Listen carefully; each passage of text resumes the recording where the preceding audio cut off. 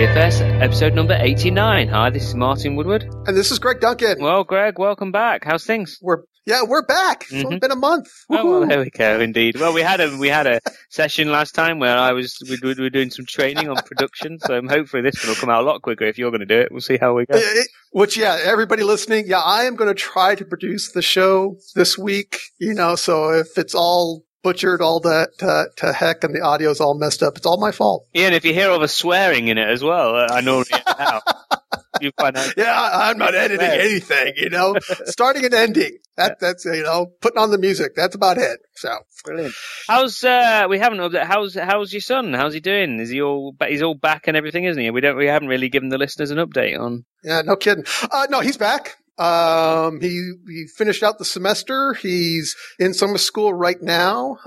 He's settled on a major. He's kind of he's going to be anthropology. Cool. So he's like really into that. As a matter of fact, he's going on a summer intern camp out thing in a couple of weeks, where he'll be gone the whole week doing archaeology stuff in the hills here in Southern California. So is he in archaeology and anthropology, or?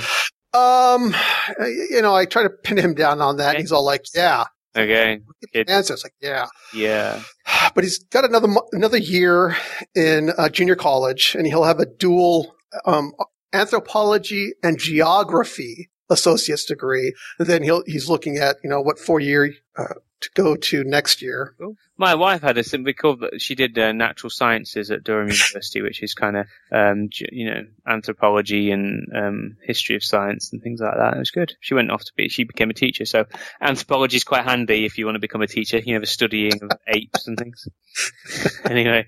I can see my son doing more of the archaeology digging and stuff. And, I don't see him much as a teacher, but maybe archaeology, you could figure out half of my code bases. You know what I mean? No. Cool. Well, we've been the team have been busy, so there's been a couple of Visual Studio updates, including an accidentally early update from Brian on one of his blog posts, which is quite funny. He didn't quite hit his delayed publish button in the blog software, but never mind, that was quite good. So we've had some have you noticed do you use the Agile planning boards much? Or you used on-prem TFS mostly, don't you? On-prem. Okay. Yeah, no, the Agile planning boards have really been coming along. I use them, sounds daft, but I use them for planning my own work, like just me. Because especially now I've got this new job over at the .NET Foundation, I'm kind of managing, I've got lots of balls in the air, and it's mostly me managing them all, so it doesn't make sense for me to have a stand-up with myself every day. So rather than having a stand-up with myself every day, I'm actually like going through my tasks, my task board for the day, and just kind of, seeing where I'm at and seeing different things I need to get done and drive them along and push them along a bit more. So it sounds really weird. It's really weird, but anyway, I've been using the planning board more and more for myself.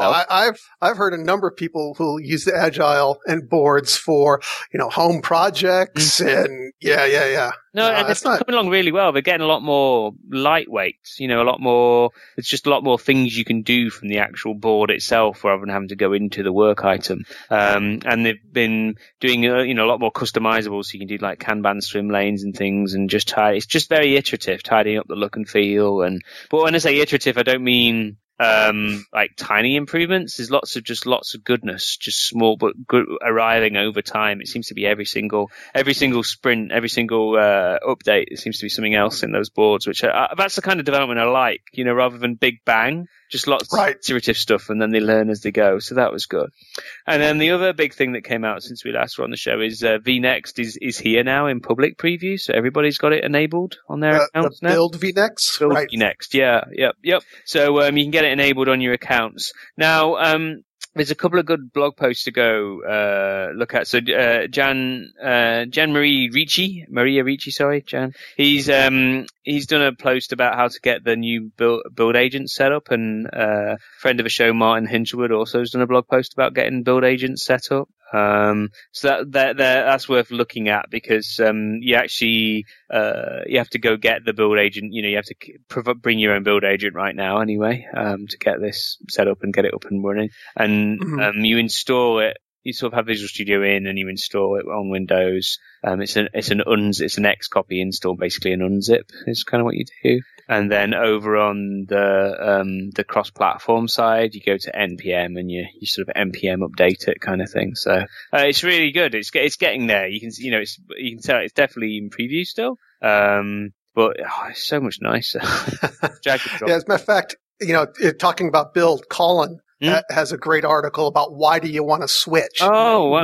Yeah. Yeah, he's got 18 different points here as to, it may be, this preview may be a little bit of a pain to install and stuff, but look at the why behind it.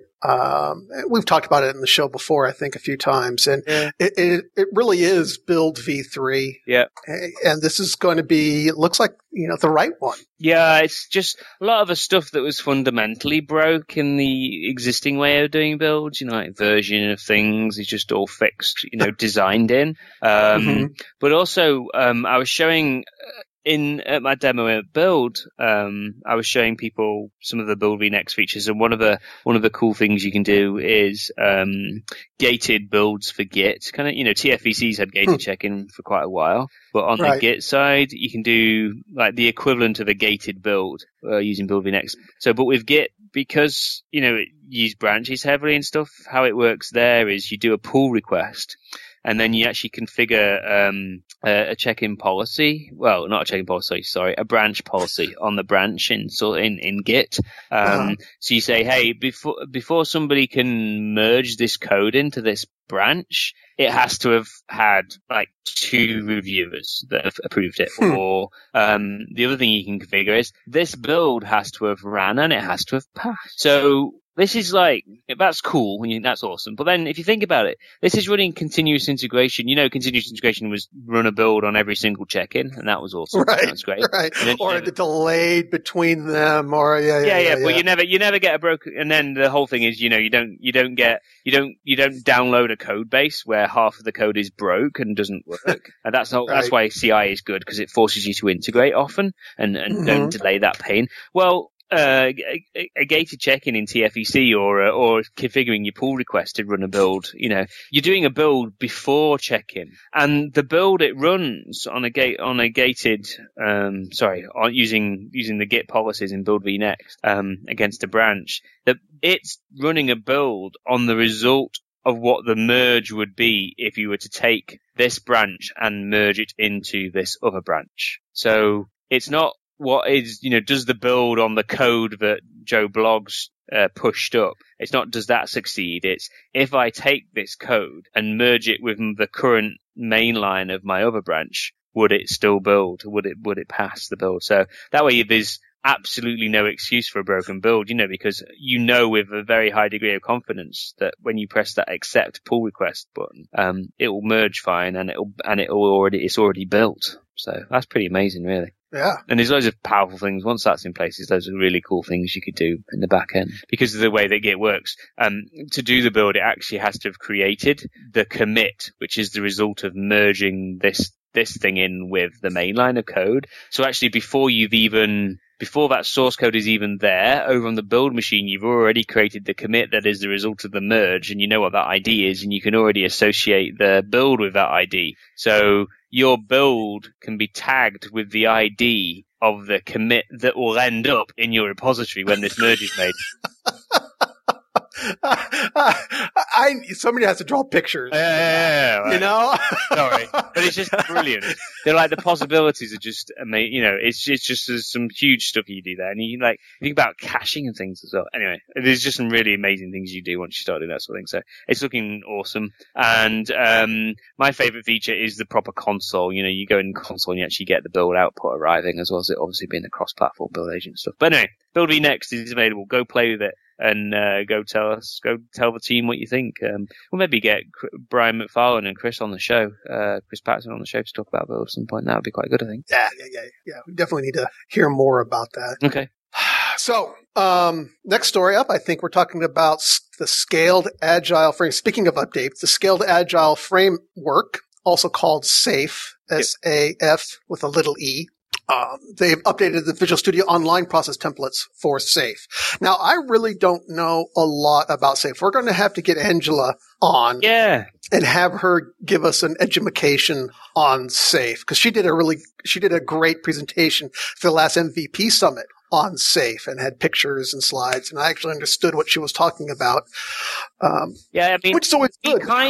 So in Microsoft, we kind of sort of use some of this notion, and it's good that they're formalizing it. Actual proper SAFe, so you above, so you have like stories which are mapped into features, or features which are mapped into epics kind of thing. So you have, do all that sort of stuff in a bit more structure, and it helps you. The idea behind SAFe is, as I understand it, anyway, is to kind of help you do agile at scale, agile across teams, and have all scrums and all that sort of thing. So. Yeah, what does it say for epics, release trains, and handling multiple backlogs? So it's a scaled up agile for grown-ups. Yeah, and it's kind of, it's how some of the teams work in Microsoft, how we work as well. So, it's definitely worth checking out. Let's get Angela on for a show. There you go. That's already two shows sorted out. This is great.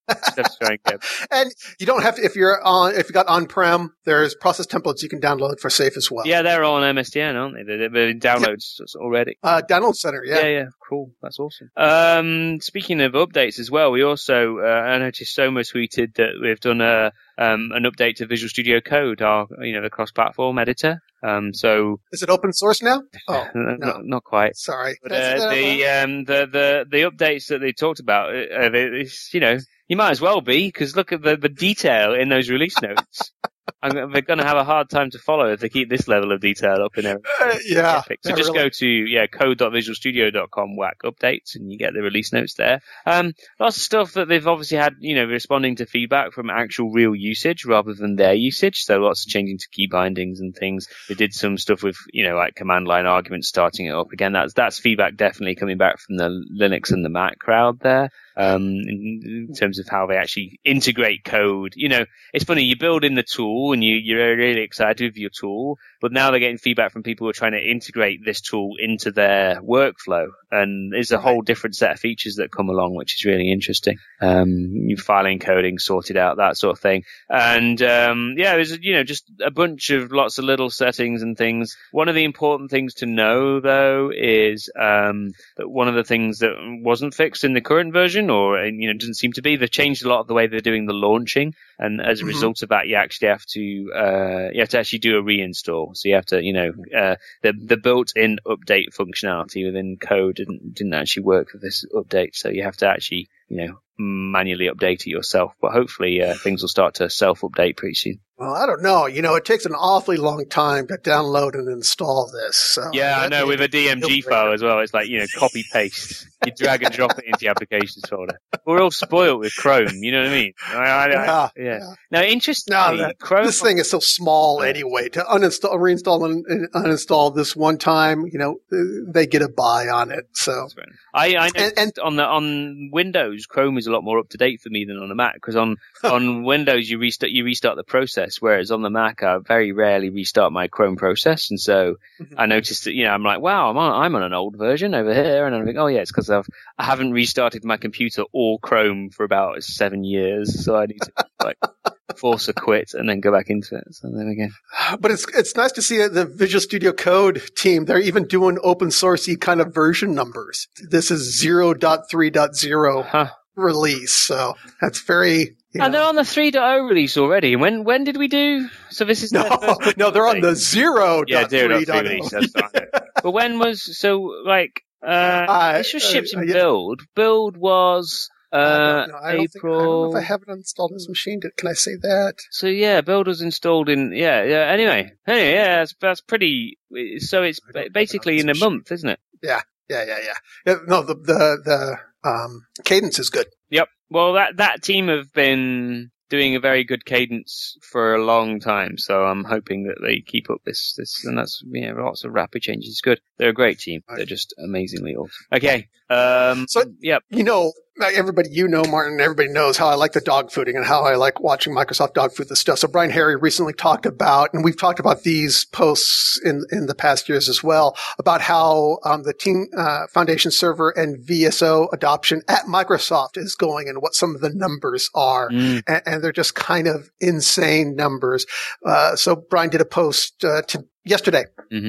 On the numbers, and adoption growth, and the on-prem is slowing down pretty much because it's getting saturated already, but VSO is jumping up. Now, my one suggestion to Brian would be maybe you can help us with that. There are 3 group names here: ASG, CNE, and OSG. Okay. What are those again? So that is ASG is Office. Basically, it's application systems group, so Office and a bunch of other things like that. CNE is Dev, Div, and Azure. You can it's mostly Dev, Div are in that number right now, and then OSG you can think of as Windows. It makes mostly an Xbox, but mostly Windows. So wait, the Windows group, their numbers are higher. Number of users are that much higher than CNE. Yeah, there are a heck of a lot more people in that team. So I guess that makes sense. So and they're all hang on, let's just check this is public. Yes, you can put it in the comments. Awesome. All of their work they're using it for work items. So their entire work item tracking system for Threshold. Brian does it in the comments. He talks about the different names. There we go. Okay. Duh. Well, perfect. There we go. This is great. I'm not saying anything out of turn. This is good. I'm glad. Thank you. Yes. So So that's mostly work items right now. As far as I'm aware, they have got some source in there, but it's mostly work. And then CNE would have a lot more source code in there than the other groups as well. So all the source codes, a large chunk of it's over there now as well. So it's slowly moving over. It was this time last year actually. So it's really fascinating when you look at these numbers. Like January last year, the number on the Windows and the ASG side was at 0 or close to 0. And so, last year was mad in terms of getting people onboarded internally into VSO. And then around about July last year was when we switched on internally AAD support. So Active Directory support in VSO. And that was the feature that product groups needed to really, enterprise users really needed to start really using VSO properly for enterprise workload. And that's when the numbers shot up. So it would actually be fascinating to see that graph go back another 12 months and see the ping, the massive jump as soon as we enabled AAD. And then, but if you look now, it's still, pretty big numbers. Well, nearly 18,000 people in the OSG team using VSO every single day. VSO, active. And these are active. Active is and that's actually active as well. But they're quite strict about those definitions. So an active user is somebody, if I remember, it's something like somebody who's done something within, I think it's within 30 days. I can't remember. It's either 30 days or a couple of weeks. And then we've got another metric which is really active, deeply engaged, I think we call it. And that's, they have to have been on the service, for half of the past month. So I think it's 12 days in the past 30. Something like that. So, it makes sure that we can include weekends and things. But that's somebody who's on the system all the time. And even those numbers are insane. I wouldn't know what they are right now, but it was well over 10,000 users were in Microsoft deeply engaged kind of thing is what you would say. So it's a crazy amount. So it's not just people who have access. These are people who are actively using the system. Not a user group, not a user ID count. Yeah. Exactly. So. Yeah, Brian actually talked about that. Deeply engaged that measures people who have used the service at least 12 separate days in the month. And the number is closer to 14,000. Wow. So that's gone up even as well. Wow. Yeah. Yep. So it's pretty crazy. It's busy. Wow. So will it support your 5-man team? Yes. Yeah. Will it support your enterprise? Yeah. And which version of VSO are they on? That will be the same version as everybody else. Yeah. And it's fascinating seeing the things that attract internal teams to VSO as well. It's the same things that attract people in the real world. It's you saying you're going to I want all the latest features really early. How can I get those? Go on VSO. Okay. It's fascinating. And then and yeah, and then it's the conversation's exactly the same, because I was obviously involved in the conversation last year trying to get these teams onboarded, and it's, what do you mean putting my source code in Azure sort of thing, and you get all those kind of conversations, and then you go through all the stuff. And again, that's where a lot of this certification requirements that the VSO's got loads of different certifications in terms of security and stuff now and things like that. And a lot of that was needed for internal adoption as well as external. Real VSO, as in like really in the cloud, or is it internal? No. This is segmented. This is VSO. So the Windows team is creating work items for Windows and Windows 10 and those kind of stuff in the cloud VSO, the same VSO that you and I would. That's not a separate special VSO. It's the same VSO. Now, I'm gonna in bit of inside baseball here for you. This is a podcast for it. We do have the ability to customize work items we can enable that on certain accounts. And the ASG team are actually one that got that enabled because we didn't have time to do all the customization stuff that we're doing to make it broadly available. So they have like some they have some feature flags enabled that aren't on everybody's account. So that's one of them. And then we also have, we went to multi-instance VSO. So we needed, when you get to if you want certain levels of availability, if you look at the availability of a data center, it's around about the sort of 4 nines mark. And if you're trying to get better than that, then is it even 3 nines? I don't know, but it's not lots of nines. It's not 5 nines. And so if you want to have some sort of availability, like you need to start to be having multi-data center systems available. And so we moved to multi-instance VSO a while back, and that's how you can pick. I want this in Europe, or I want this in Australia, or that's what we've also done actually since we last talked. We've enabled VSO in Australia now. If you're in Australia or New Zealand. So by doing that, we have what we call different ring levels that we can like have the instance on, or you can think of them as instance numbers basically. There is an instance that is dedicated to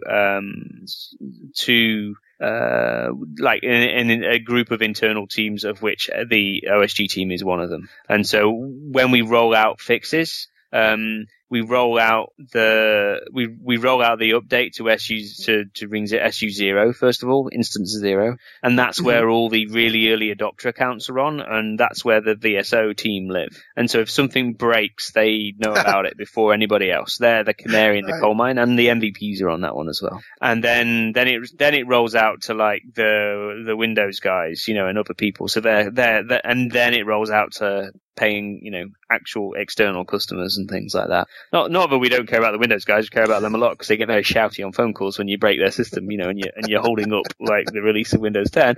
But it's been it's been good. They've been really good partners actually. And the changes that I was a bit worried when Brian decided he was going to hey, let's get the ASG team on board, and the OSG team were like, are you crazy? This is like, these are like completely different to the kind of customers we were aiming VSO at the time, which was the smaller teams.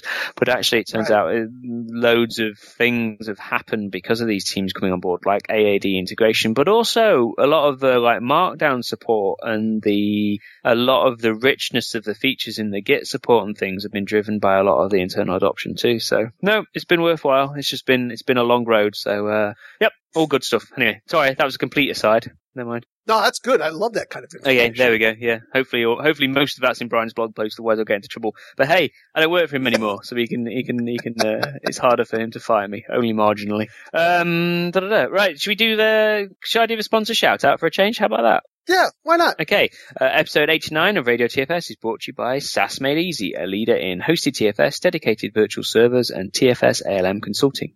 You can reach them at www.saasmadeeasy.com. That's www.saasmadeeasy.com, or just email them sales@saasmadeeasy. And thanks to them for the show.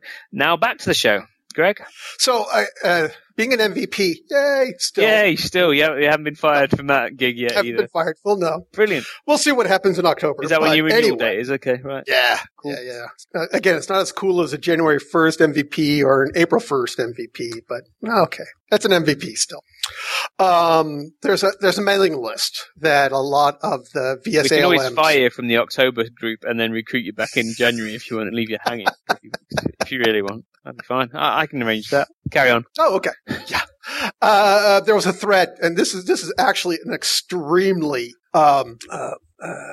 busy thread, at least what I consider extremely busy. There are emails, throughout the day, all day, and it goes deeply into Brian Harry is on the list, and a lot of the ALM MVPs, if I've already said. One of the things that came about that I've been liking about it is a lot of the times there's NDA stuff, but in this message there isn't. And one of the questions that I saw today that Aaron Hallberg answered and said this is okay to share is, right now, what are the versions that are going to be supported?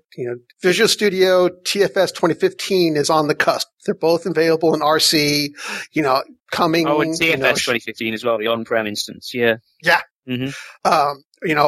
What is going to be the compatibility?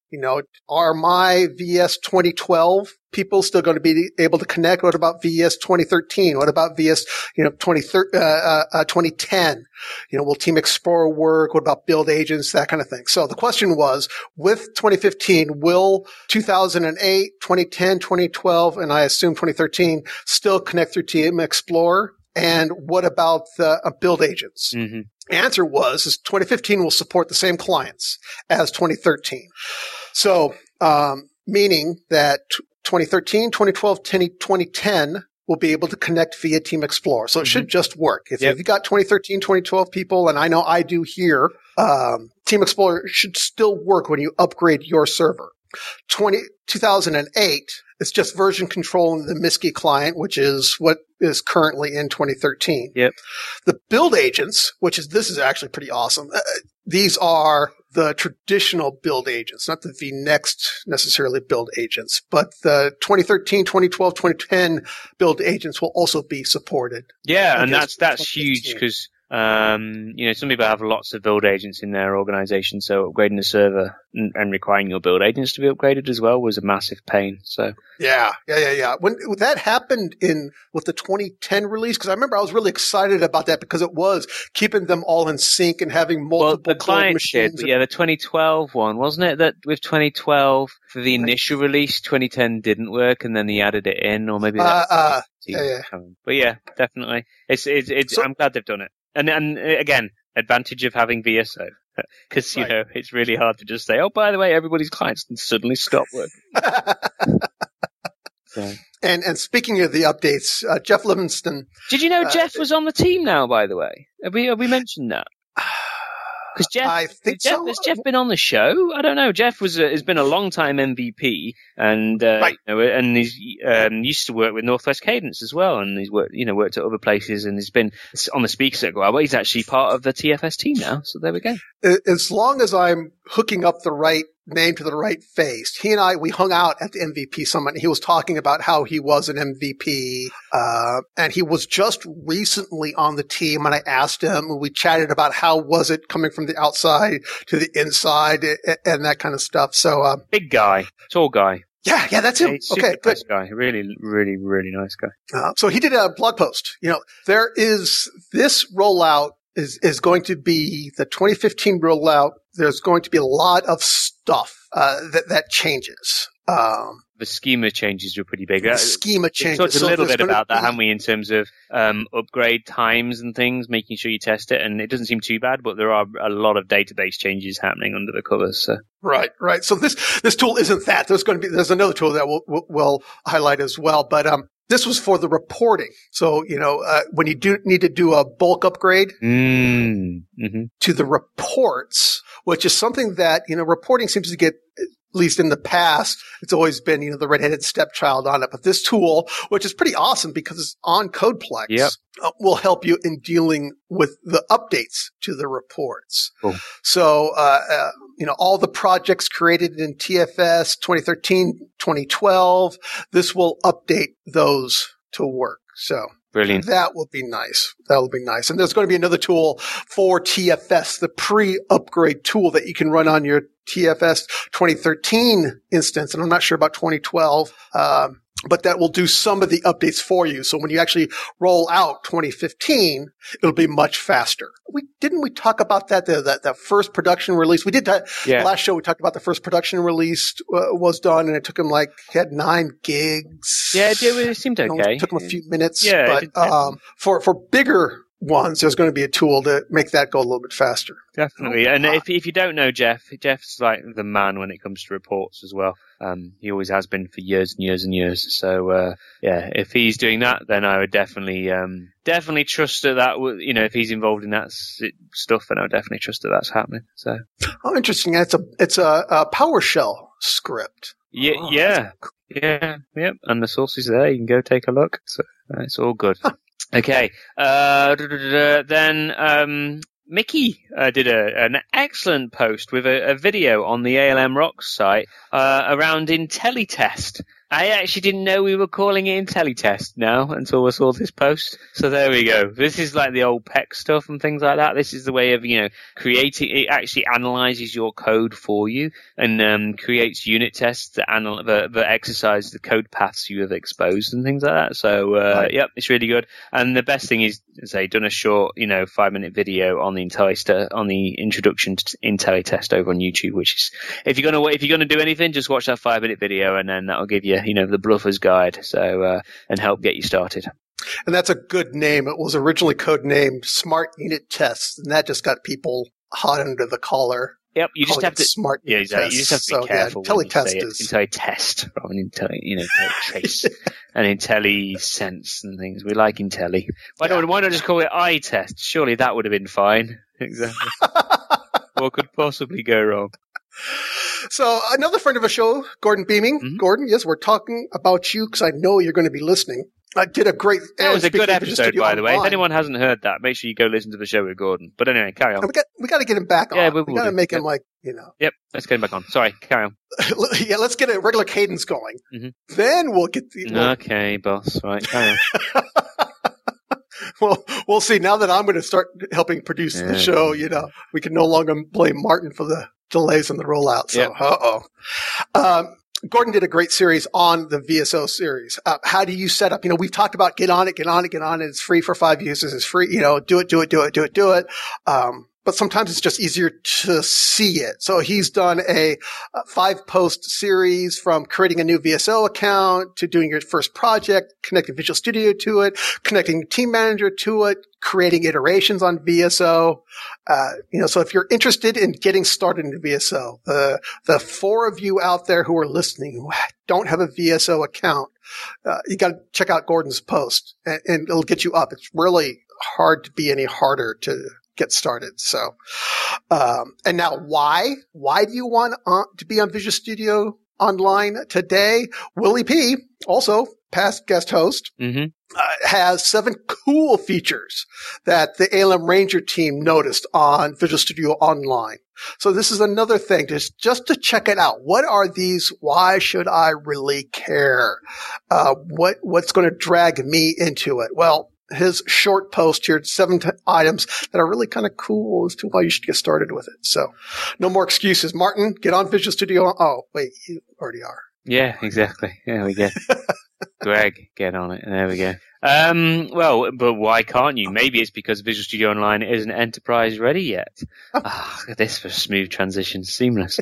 Matthias Skold has a good blog post actually, and he kind of talks about some of the objections people give, around like moving a company over into VSO. The main ones, it used to be authorization and authentication.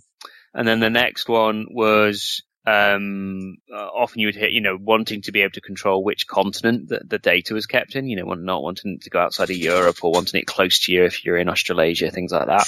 Now, those ones are getting fixed. So the next one that you get is around, the process customization problems, the lack of, SQL Server reporting services reports, and then just generally like moving to VSO, the cost of moving. And Matthias has a good post kind of explaining those. Process customization is getting fixed, basically. We're talking about that already. And then reporting, that we've talked about it in the show, but we build, announced the Power BI adapter for VSO and starting to, bring in the reporting into Visual Studio Online via Power BI, which is really, really, really cool way of doing that stuff.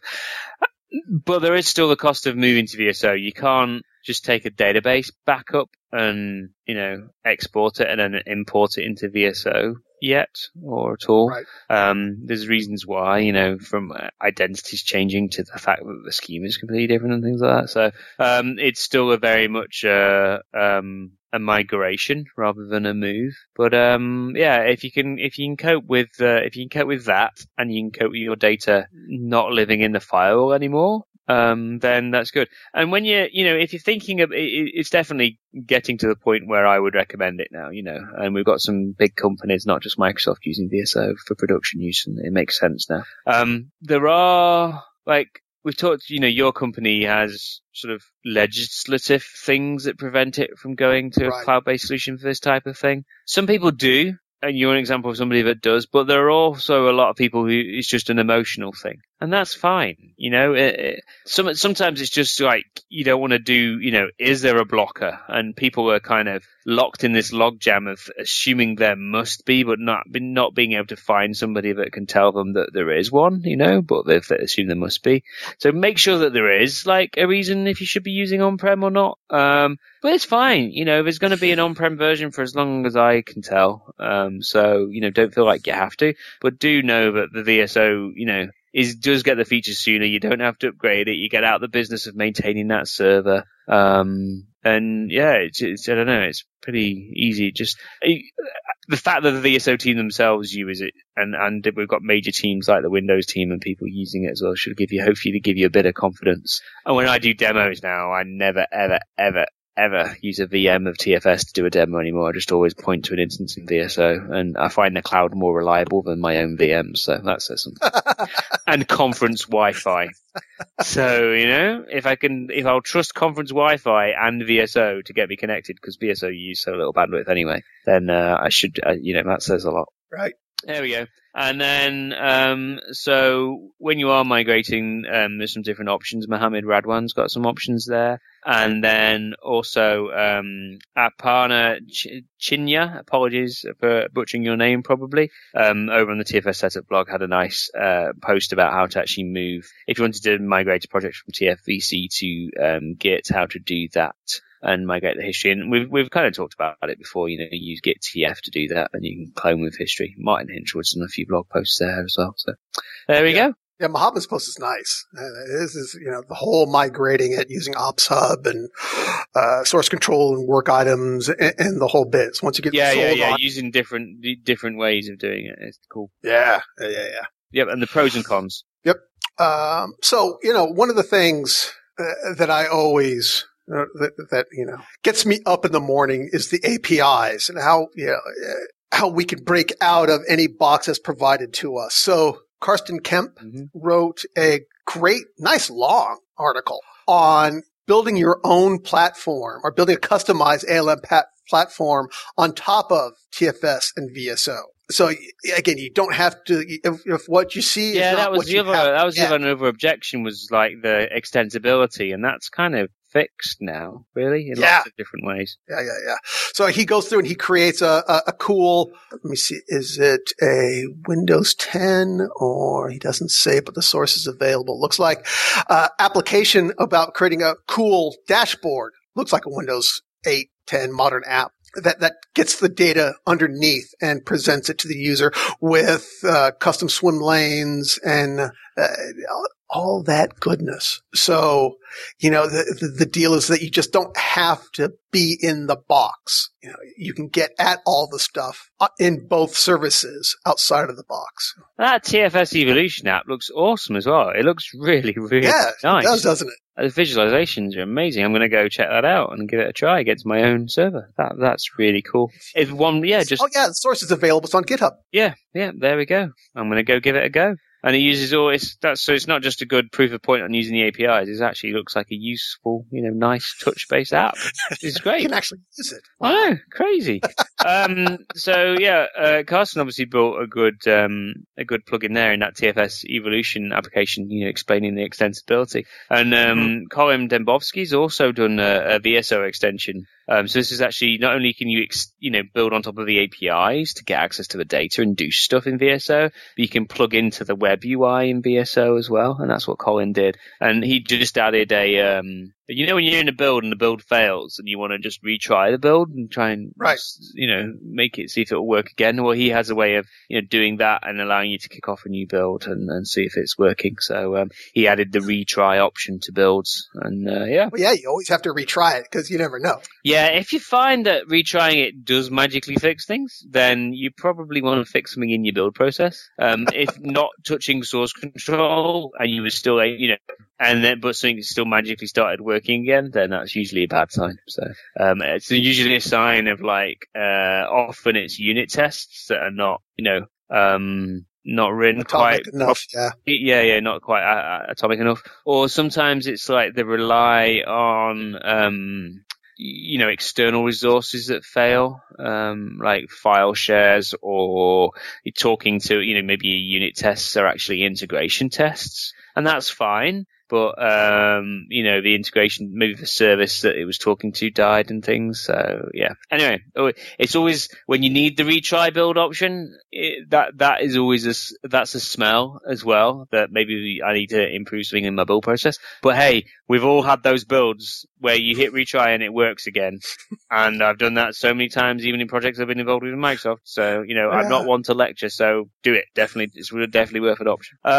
Also worth checking out is the developer support team. The Team Foundation server team have the best developer support group. So these aren't, if you ring product support, they're not the very first people you get through to on the phone, but then you get routed through to these people. And this is, sort of Trevor Hancock and Nitesh and George and people over on the team. They're actually based mostly in Charlotte, I think. But yeah, they're a great team that do kind of, real deep and dirty TFS support and probably know more about TFS than I do now. But even, when I was still on the team, know more about actual real issues you find when running TFS. These are the guys that know exactly how to get things solved. And they've been doing a blog for a while. I think we've had a couple of posts that we've pointed out to you there. But if you just go to the blogs.msdn.com /DSTFS, then as they find the issues out in the real world, they not only, they blog about them and give you the way to fix them. So it's worth going and having a quick search there. And if you see a blog post, if you're doing a search in Google or Bing, if you're bingling on Google and you find a result that gets you to the DTFS blog, the DSTFS blog, then definitely trust that as like the definitive. This is how you fix it, because this is that's exactly that's come from the support people behind TFS. So it's ALM Ranger time. Yep. And I'm a little sad with this news, but glad as well. The version control guidance. This is guidance that the ALM Ranger team has been having out forever. Yeah, since Doug Newman was involved in it that's like 5 years ago, I think. I remember, even longer, 10 years ago maybe, I don't know. Yep. And this was like, it came from the TFS branching and merging guide. Yep. So it had a long history on it, but it's been delivered as PDF and Word docs. So kind of at this point in this world today, a little bit of legacy format. So it's in, how did he term it? It's in, they're not planning a major revision, basically, is service mode. That's it. From active to service mode. They're done, is what he's saying. Yeah, the stick a fork in it. They're done. It's done. But the more important thing, though, is that they're have future plans, and it's a 3-pronged strategy where instead of having this separate documentation that you have to know how to find it and get it, they're going to deliver, crisp markdown based guidance that's merged into the new version control documentation. So it'll be basically there. instead of having it all separate and in different places. They still do out-of-band blog series on the Visual Studio ALM Rangers blog. And they're still looking at possibly doing even a pull request-based Git repository for the documentation for VSO and the documentation. Yeah, a lot more of our documentation is moving to kind of mark down files in a repository that then people can do a pull request to like submit their own changes to, and that's been working really well for us lately. So, yep, it's good. It's always up to date. I like it that way of doing it. Yeah. And then last thing for the show. I think we're done. Oh, wow. We had a good long show. Speaking about sticking a fork in it. Yeah. 47 minutes. Packet Publishing. I dig these guys. Yeah. I've done a number of book reviews for them where they've given me the book for free, and I've done the reviews and stuff. They're doing something that actually is really smart, and it's not even slimy or marketingware or anything else. They're basically giving you an ebook for free every day. A different ebook going to be available every day. And it's just, you have to have an account on their site, but I have not seen a bunch of spam from them or anything else.